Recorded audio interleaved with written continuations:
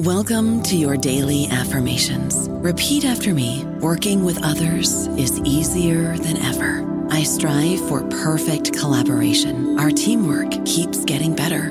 Yeah, affirmations are great, but Monday.com can really get you the teamwork you desire. Work together easily and share files, updates, data, and just about anything you want all in one platform. Affirm yes to start, or tap the banner to go to Monday.com. This episode is brought to you by Bumble. So, you want to find someone you're compatible with, specifically someone who's ready for a serious connection, totally open to having kids in the future, is a tall, rock-climbing Libra, and loves rom-coms with vegan pizzas on Tuesdays just as much as you do. Bumble knows that you know exactly what's right for you. So whatever it is you're looking for, Bumble's features can help you find it. Date now on Bumble. Grey's Anatomy, the most iconic binge-worthy drama, is back, along with answers to the biggest cliffhangers. Will Teddy survive? Will Joe and Link finally find happiness together? Meredith returns along with fan faves like Arizona. You can now stream every episode of Grey's ever on Hulu, and new episodes next day. Watch the season premiere of Grey's Anatomy tonight at 9/8 Central on ABC and stream on Hulu. Welcome to the New Books Network. I'm Chris Holmes, and this is Burned by Books. Here you'll find interviews with writers you already love, like Jennifer Egan and Rebecca Mackay, mixed in with up-and-coming voices like Alexandra Kleeman and Rumaan Alam. You'll find us wherever you listen to podcasts, but check out previous episodes at burnedbybooks.com and on Instagram and Twitter at Burned by Books. Let's start the show. Helen, a brilliant physicist and the protagonist of Julius Taranto's debut novel, How I Won a Nobel Prize, is on the brink of a scientific breakthrough in superconductivity that could save the planet from climate change. When her advisor is accused of sexual impropriety, Helen makes the decision to follow him, dragging along her husband Hugh to a new university, the Rubin Institute, a refuge for the canceled that promises a world of academic meritocracy with none of the bothersome moral policing, diversity, or conduct codes. Helen rationalizes joining the Institute as a choice to focus on her work in the service of a planetary need, understanding that she will have to ignore the moral bankruptcy of the place while drawing off its prodigious resources. In contrast, Hugh will find the Institute, hilariously abbreviated RIP, more and more loathsome. A satire of our present moment of cancel culture and woke radicalism, How I Won a Nobel Prize spares no one and nothing in its evisceration of academia and the moral righteousness that runs along the continuum between everything is an abomination and geniuses need to be simply left alone to work their brilliance. When their project goes sideways, Helen finds a social life at Rubin in the form of an extramarital flirtation with a famous novelist at the Institute, Leo Lenz. In her constant equivocations about the moral failings of RIP, Helen and Hugh become increasingly estranged, with Hugh having found a like-minded community in the increasingly violent protesters at the walls of the Institute. Helen's scientific journey ultimately becomes intertwined with her social awakenings, but this is not a novel interested in easy resolutions of difficult cultural moments. Julius Taranto gives Helen a full thinking agency that is complicated and nuanced in addressing intractable differences in how society views its own shortfallings. That is to say, he makes her human. And so we root for Helen, we root for the culture, we root for the planet, while finding ourselves doubled over at the vision of a society obsessed with absolutes of every kind. Julius's writing has appeared in the Washington Post, Los Angeles Review of Books, Chronicle of Higher Education, and some other places. For a while, he was a lawyer. Julius attended Yale Law School and Pomona College. He lives in New York. Welcome to Burned by Books, Julius. Hi, Chris. Thanks very much for having me. It's a real pleasure to get to talk to you. I want to start by saying that this novel is, in a way, on the bleeding edge of cancel culture literature. I think truly there are just a handful of books that have really sort of waded into this full force. And we're just now seeing a more continued literary engagement make its way into the mainstream, accompanied by responses and representations in TV and film. Did it feel audacious to take on a cultural phenomenon that still feels like a live wire? Yeah, it felt somewhere between audacious and totally nuts. But that is a big part of, I think, what kept me writing and engaged and finding, kind of new places for humor. And I hope that's also part of what gets readers interested and keeps them reading through the book. Is that, the more you can kind of capture that charge, the more exciting it is. And then the risk is that you're going to end up fried and dead on the floor somewhere. That's very well said. As I was reading it, I sort of vacillated back and forth on thinking about it as a satire or not. I mean, certainly aspects of the Rubin Institute are farcical, but you seem to play in the liminal spaces between satire and what I would think of as just a novel that is engaged in all kinds of cultural criticism. Did you set out to write it as specifically a satire, or did you want the novel to live in something like an in-between space? Much more in the in-between space. I'll confess, I did not think of it really as a satire while writing it, and I still don't. The best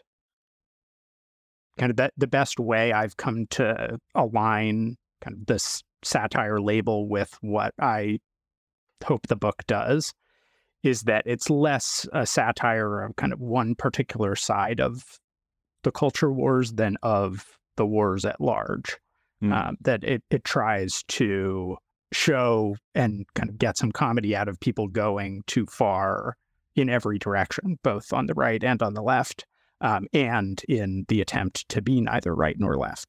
Helen, the narrator, is strenuously neutral, and that's funny in its own way too. Trying to stay out of it is funny in its own way.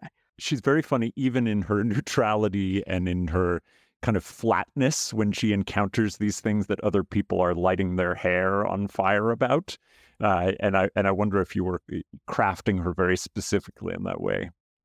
Yeah, I mean, I think many writers, but just a lot of people generally, have some instinct to just like, please, like, don't drag me into this.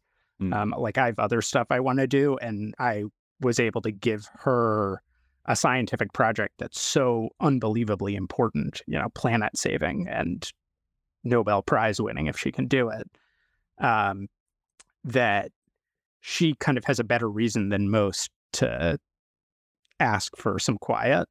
But that desire for quiet, I think, is very general, or at least, many people, at least some of the time, just wish they could tune out and work on their own lives and their own little things that are important to them.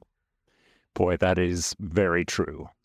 Having Helen be the first person narrator is its own form of audaciousness, a kind of meta enacting of the thing that you are not really supposed to do as a contemporary writer, inhabit a subjectivity that you haven't experienced or embodied. Did this feel like an exciting prospect? And what did you learn from living inside Helen for a while? Yeah, I mean, I think the writing of her came very naturally to me, which is related to the specificity of her character, not that it's kind of inherently audacious or not audacious to write across sex or gender or race, but that she was a particular woman that I felt I could write which is different from saying like, oh yes, any type of female character is someone I could write. So once I felt confident in what she sounded like and how she thought, that kind of made her whole to me as a person. And I didn't really have any qualms about it after that. I knew that I would get asked about it. But I think it's kind of amusing. There are many people who, friends and family who, they're fascinated. Oh, how did you write in this woman's voice? As if that was like really a lot more complicated than writing in the voice of a quantum physicist who's a genius. The genius quantum physicist that part took a lot of research. A lot of Helen is just kind of how I understand humanity and people to be. Yeah, there's one point in which Helen and Lenz are talking, and they're talking about string theory. And Helen realizes at some point that Lenz can talk in a kind of narrative and metaphorical way about this thing, and that it's this dodge for knowing almost nothing about it, because it's really this mathematical principle that she has to know, sort of the very boring but very, very important math behind. And I wonder if that's sort of a stand-in for you a little bit as you're trying to like work through these like very difficult physical principles. Oh yeah, totally. I mean, that is kind of almost a metafictional nod to the reader of like, you're probably aware based on reading my bio and the fact that I wrote a novel rather than worked in physics for my whole life. You can probably guess that I can't do the math, and that's a way of letting some of the air out of a reader's worry about whether I'm pretending that I can do the math.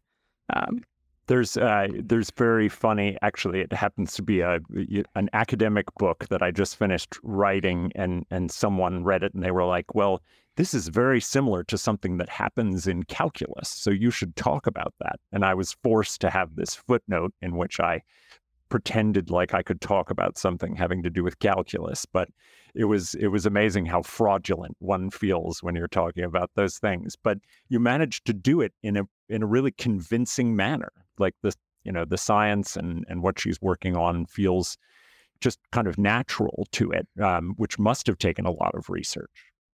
It did take a lot of research, but I had a secret weapon who's mentioned in the acknowledgments. I have a good friend from high school who is in fact a quantum physicist and has that rare gift of not only being really good at what he does, I assume, but amply able to explain things to normal people. That's a 1 in a million quantity. Yeah, I know. I'm like, he should be on TV like Carl Sagan. Anyway, when I was working on the book, I talked to him on the phone all the time, and some of that was him actually helping me understand, and some of it was just me writing down the words he used, I would kind of be able to parrot a plausible way for someone in this line of work to talk. Yeah, one of the interesting things that you do with the science is you play with the metaphors that are at the substance of how one explains or thinks about these things. Towards the end of the book, Helen is comparing the Cooper pairing, the fundamental principle of superconductivity, to a marriage. And then we get examples of Schrodinger's cat all over the place. And I'm wondering how you thought of metaphorical language as part of science's work and what that allowed you to do with it in fiction. Yeah, I mean, the Cooper pairing metaphor, it's probably too involved to explain on a podcast, but that was a little bit of kismet. I started down this path with this being her problem before I really understood how it worked, and then discovered this almost too tidy metaphor that really works with the understanding of the science. So that kind of revealed itself to me as I was writing.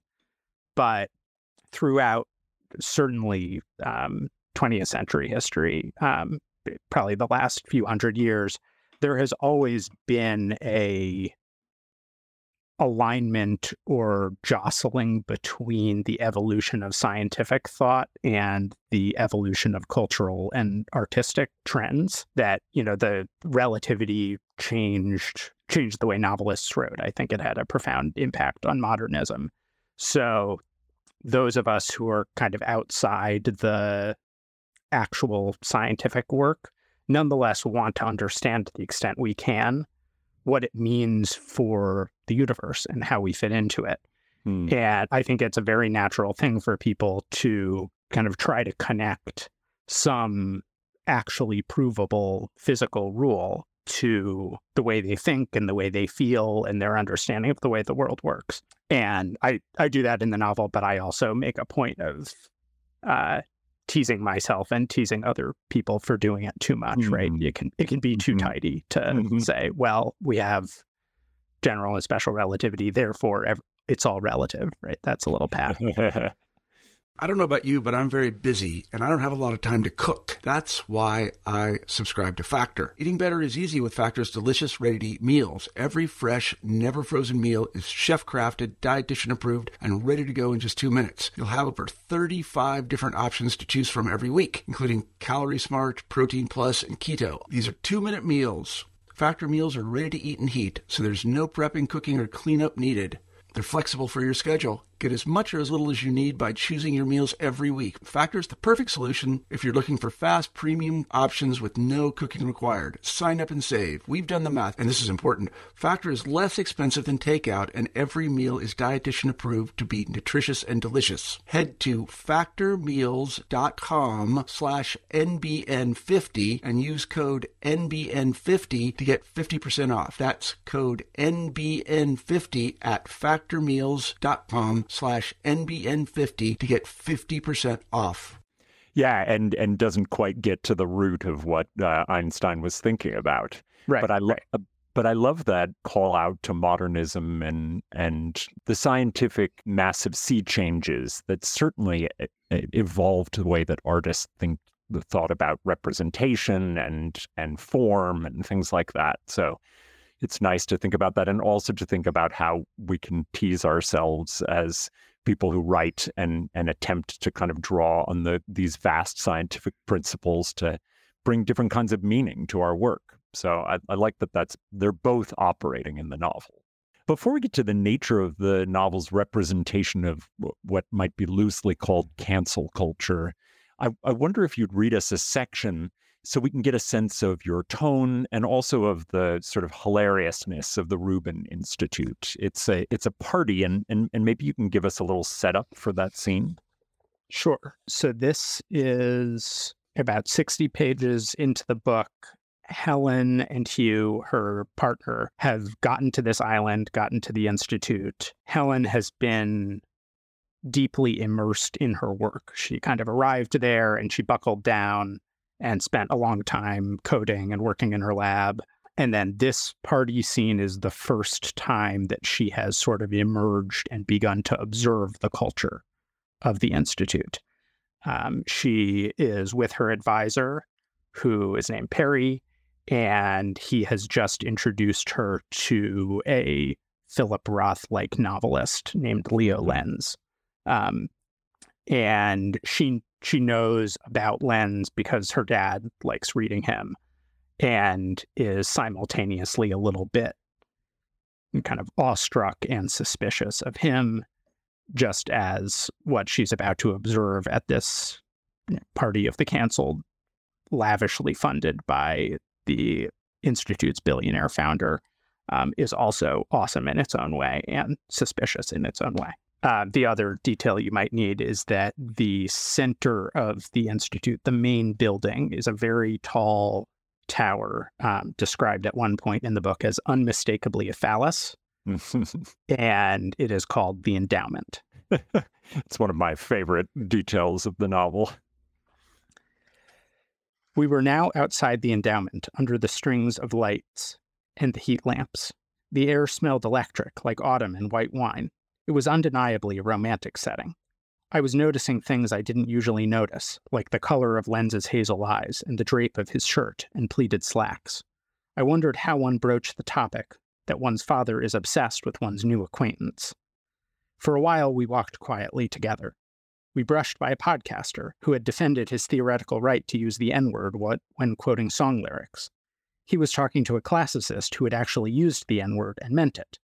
Behind them was an Asian American woman, a law professor who often went on TV to defend the police after they'd shot a person of color. All three took Oysters Rockefeller from a slim Hispanic waiter. Soon Lenz and I arrived at the dark edge of the party.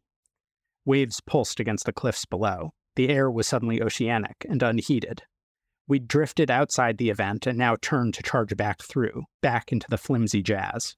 Leo paused.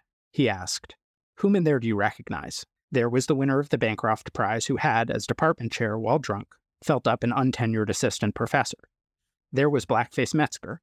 Over there, I pointed at a pursy Englishman who had once been the great investigator of the New Yorker. He used force, didn't he? Hugh says that guy should be in prison. And over there, of course, that's R. Kelly.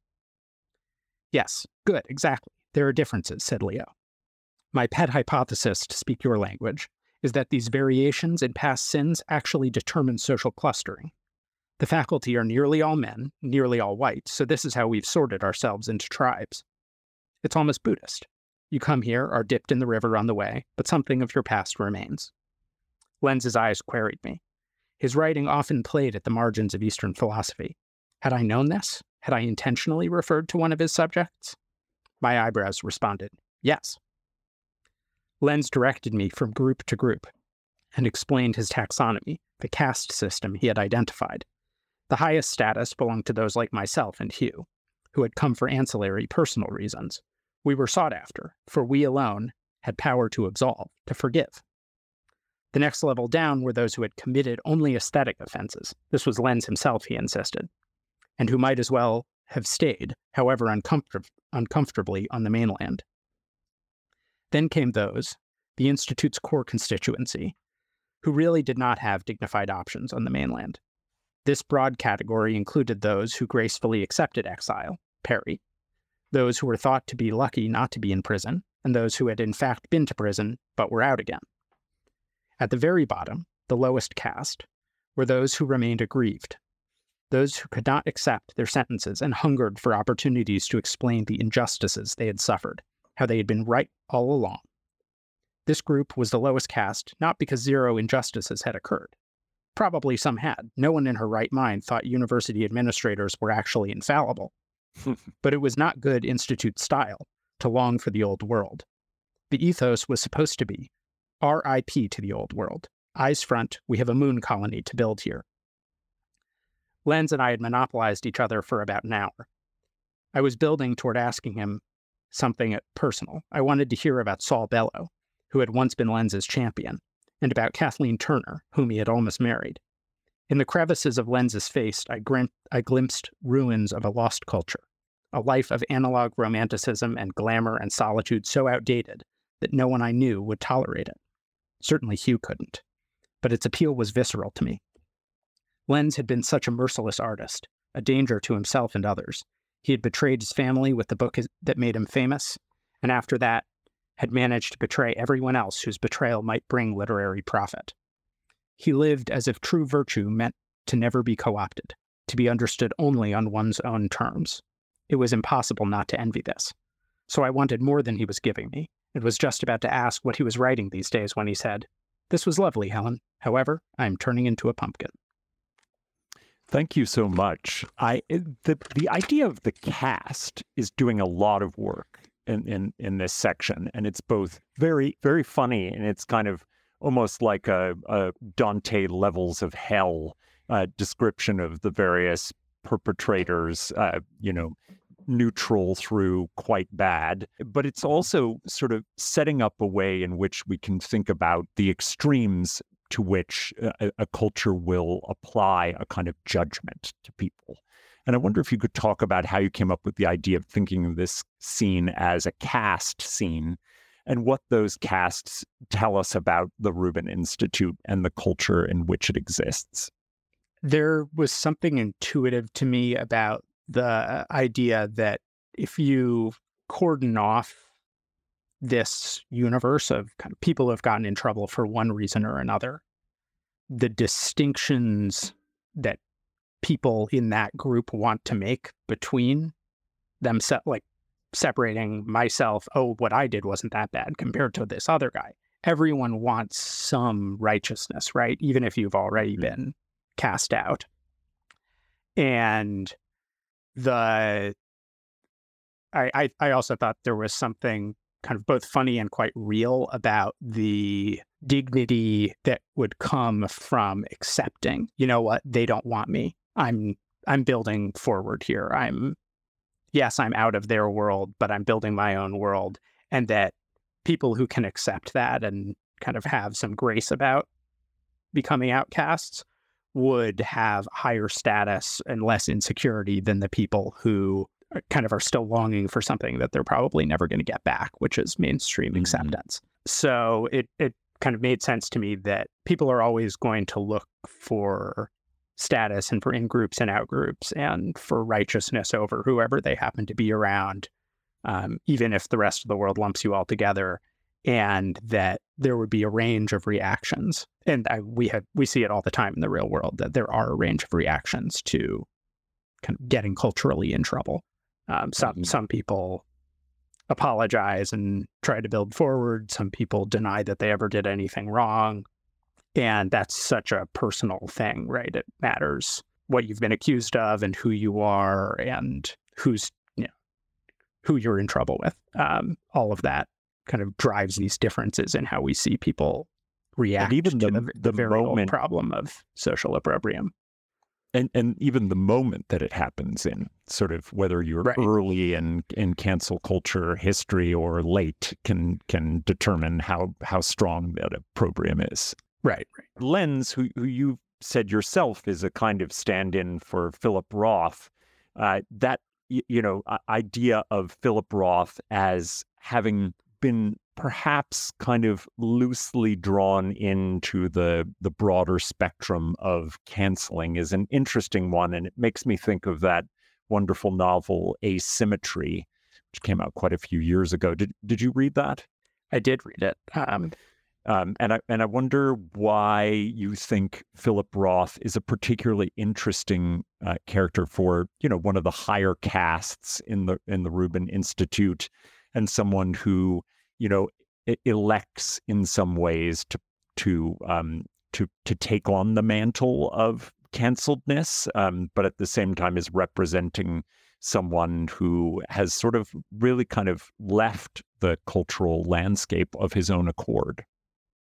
Yeah, I read a lot of Philip Roth sort of in preparation and while writing this. And one of the things that attracted me about kind of creating this alternate universe version of him, one of my friends described it as Uncanny Valley Philip Roth. I thought I love good. that. Because he has hair. He has a lot of hair. That's right. But one of the things that made sense to me about him being there is that he is trying very hard to hold the middle of kind of having ideas that are friendly to a libertarian mindset, but also trying, at least at this late point in his life, to behave without abusing the freedoms that come with, a lot of power. Mm-hmm. And I also thought it was useful to bring him in because this is such an old problem, right? We have a new label for it, cancel culture, but it's as old as human society. The Scarlet Letter is a novel that's very much about kind of the reaction of an outcast to a particularly doctrinal in-group, and the betrayals that are involved in that. And then, 30 years ago, Philip Roth wrote The Human Stain. And The Human Stain is about many of the same, I guess I would call it kind of a social mood that went into public judgment of the Lewinsky scandal, especially as reflected on campus. So there was a different kind of righteousness and a different kind of piousness, but it's sort of like the same melody being played in a different key. At least that's how I hear it some of the time. Mm-hmm. So is that book really 30 years old? I guess it wouldn't be quite 30 years old. It would be late 90s, right? Or early 2000s. Yeah, I guess so. I only said that because it shocked me at how old I am becoming. Not that the book could possibly be that old. Right. It can't be quite 30 years old, but I think it's between 20 and 30 years old. Let's call it in its 20s so that I feel better. Right. So he kind of fit into this world as someone that I think I and many readers won't quite know how to feel about, right? That he says some stuff I agree with. He says some stuff I disagree with. He behaves in ways that I both admire and don't admire. And it's pretty hard to untangle it. And that's part of the problem with dealing with, really any person who you learn enough about, but especially artists, since artists, I'm not sure there's statistical proof of this, but we have known to be selfish some of the time. I think there's got to be some data on it at this point. Yeah. You like that as a principle, as a writer, the not being able to untangle the, to put it bluntly, the good from the bad, or at least the something that you would admire from the something you might not admire. And that's a really interesting principle to bring to the question of cancel culture. And I wonder if it was hard for you even to kind of hold that balance as, characters, undoubtedly, even those with supposedly the moral high ground, show us different kinds of true colors. Yeah, I mean, it is... I think it was hard for me as a writer, and I think it's hard for all people, right? We don't get anyone in our lives, including ourselves, who is perfect. And we're always navigating different shades of, my good friend, old friend, someone I've been close with for 20 years just did something that, I think is wrong in his relationship or whatever. Right? We're constantly trying to negotiate our own judgments and attachments, and not being sure how you feel is, for me, an extremely ordinary experience. You don't want to be too judgmental or dismissive, and you also recognize that perhaps you have required kind of forgiveness and forbearance for yourself some of the time, and that's like the project of humanity. It's trying to negotiate how to draw lines and when you actually need to versus when you can avoid it, and how to maintain, kind of both love and relationships that cross over and survive even rather harsh judgments, right? People who go to prison for murder, they still have mothers, and their mothers probably still love them. And I think that's probably right, Yeah. Helen's husband, Hugh, warily accompanies her to live at the Rubin Institute. There he becomes attached to the protest movement that sees Rubin and his University of the Cancelled as a space of unrepentant sexism, racism, and lots of other kinds of isms. Their relationship starts to falter as Hugh sees Helen tacitly acceding to the ills of the Institute by taking part in its social life and drawing from its resources. And Hugh becomes increasingly radicalized towards something like a violent protest. The magnetic poles of Hugh's protest and the Institute's conservative ideology create a tension in the novel's vision for the world. How does Hugh's character arc toward, for lack of a better word, wokeness, give us a sense of how to understand the Institute and how to understand the way in which those far ends of that continuum begin to mirror each other? I mean, he reacts to the Institute in ways that are infuriating to Helen because she doesn't want to have to think very hard about the people she's relying on, the money, the source of the money that is funding her work, and her advisor in particular, who has been sent there for good reason as far as she knows. So she really wants to be able to set all of kind of the Institute's messiness and ugliness aside.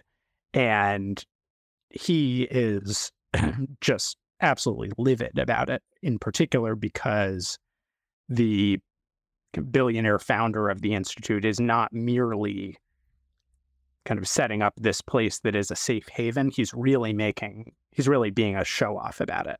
He's saying, look, you can't touch me. I have all this money. I can do whatever I want.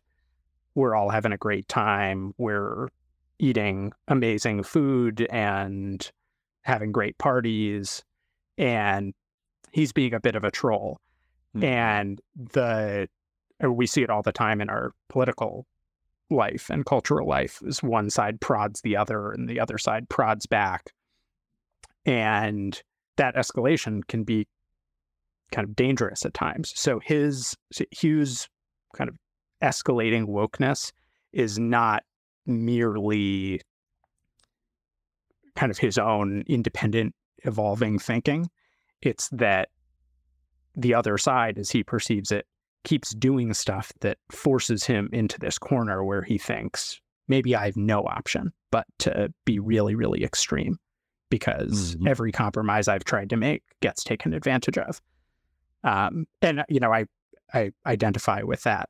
And I think many people do, where if you hold certain convictions, and then or if you try to be reasonable and then you see your reasonableness being steamrolled by extremists, you start to think, oh, I have no option but to be extreme myself. Mm-hmm. There's an interesting moment in which it takes place when Helen is starting to fall a bit for Leo Lenz, and she asks him why writers never write about work other than that of writing itself. He has a glib answer, but it remains I think a salient question. I can think of a number of contemporary writers who engage with work as work, but it was Brandon Taylor's real life that seemed an interesting analog to what you're doing with scientific work in the novel. Can you talk about the appeal of engaging with work qua work in fiction, and why it was science that called to you as a particular kind of work that you wanted to dramatize? Yeah, I mean, I think about this all the time, in part because it strikes me as a really interesting artistic problem. It's interesting that it's such a general problem to write interestingly about work, especially when not everyone hates what they do for a living, right? a lot of people do. But a lot of people kind of take pride in what they do, or their mood gets radically changed based on whether they're succeeding or not succeeding at the work they're doing day to day. And that I'm convinced there's real drama in it, because I've felt it. Many people in my life have felt it, but it's extremely hard to write about in a way that engages a reader's attention. So that the science in the book is, I mean, it's much realer than it would be if I hadn't had help from my physicist friend. But you don't need to understand all that much about what Helen is doing in order to root for her, I hope. But David Foster Wallace is he was a big writer for me, especially when I was younger. And his last novel, The Pale King, is an attempt to run directly at this problem. He's trying to write about accountants. That's so true. Yeah. And he didn't finish it. There are some amazing sections of that book. A friend reminded me recently that Charles Lamb, the essays from Ilya. Yeah. Well, he was an accountant. He hated being an accountant, but he did, I think, write some essays about the work of being an accountant. So every once in a while, someone figures out a way to do it. But it's interesting that it's so hard. The obvious explanation is that it's just, mostly work is dull, and the only reason you care about it is that someone pays you to care about it. But there are also exceptions, and artistic work seems to be exciting for people to think about. And I wish I had the answer of how to get people excited about each other's jobs. But it's funny because I would say that I agree that the general reading population is very excited by artistic work being represented in novels or film, but that artists themselves often dread the work and find it, very anxiety provoking and difficult and lonely. And so it's interesting that they do end up wanting to represent something that for many artists is something that they fear. Oh, yeah. Yeah. I mean, I think that is an indication of the real drama of it, right? It's that fear and that anxiety and the loneliness of it. The novelist recognizes that he or she is having an emotional experience while working, but it then becomes very hard to imagine other forms of work having that same emotional range for reasons that are opaque to me. I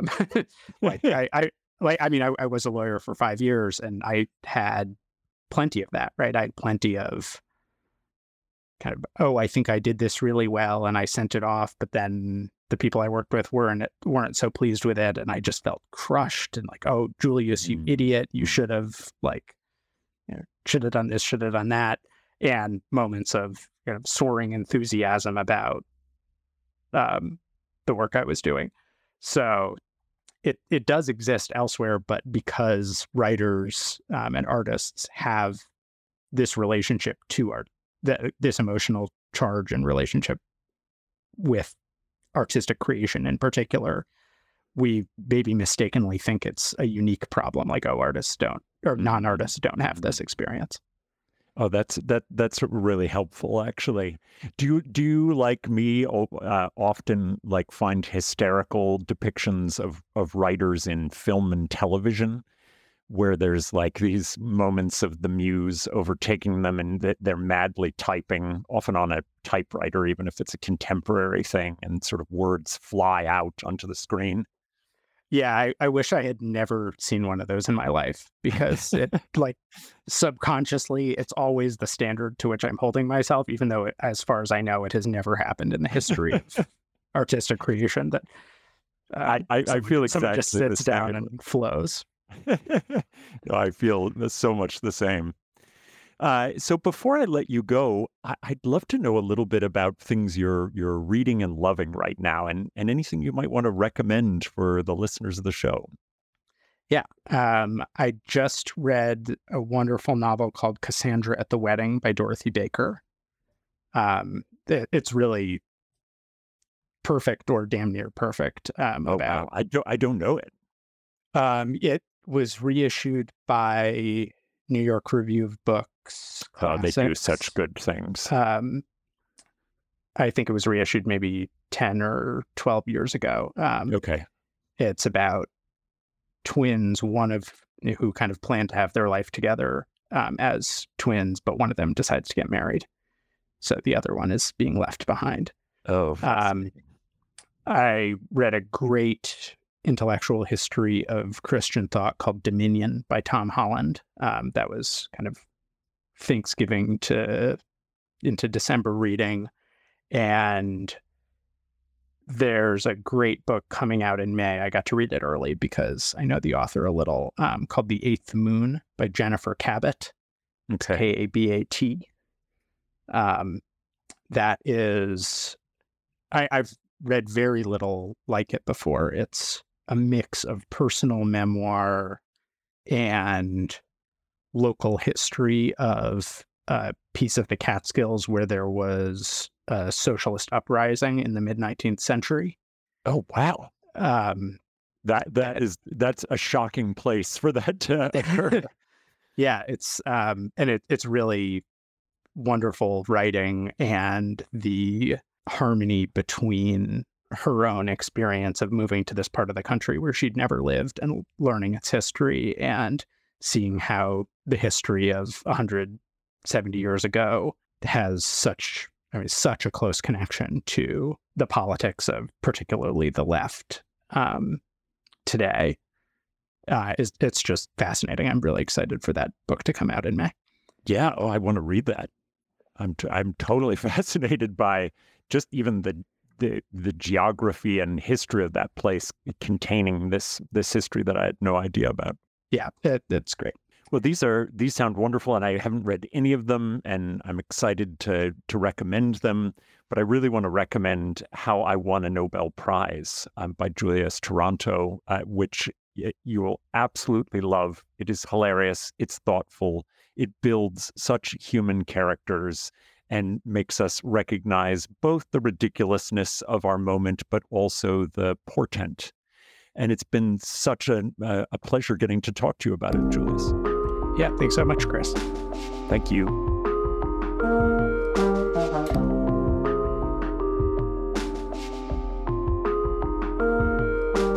Well, that's all from me for now.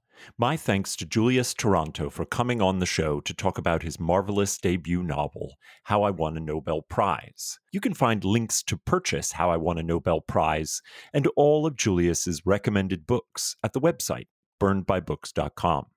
There you'll find all of our previous episodes, links to buy a podcast t-shirt, and ways to get in contact. As you listen, take a moment to rate the show on iTunes, Spotify, or wherever you find your podcasts. Until next time, this has been Burned by Books.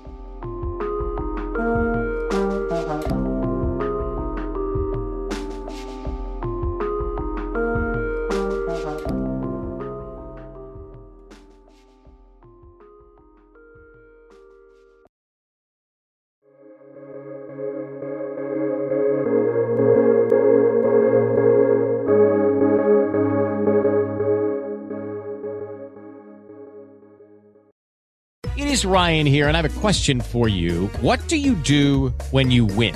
Like, are you a fist pumper, a woohooer, a hand clapper, a high fiver? I kind of like the high five, but if you want to hone in on those winning moves, check out Chumba Casino. At ChumbaCasino.com, choose from hundreds of social casino-style games for your chance to redeem serious cash prizes. There are new game releases weekly, plus free daily bonuses. So don't wait. Start having the most fun ever at ChumbaCasino.com. No purchase necessary. VGW Group. Void where prohibited by law. See terms and conditions. 18+.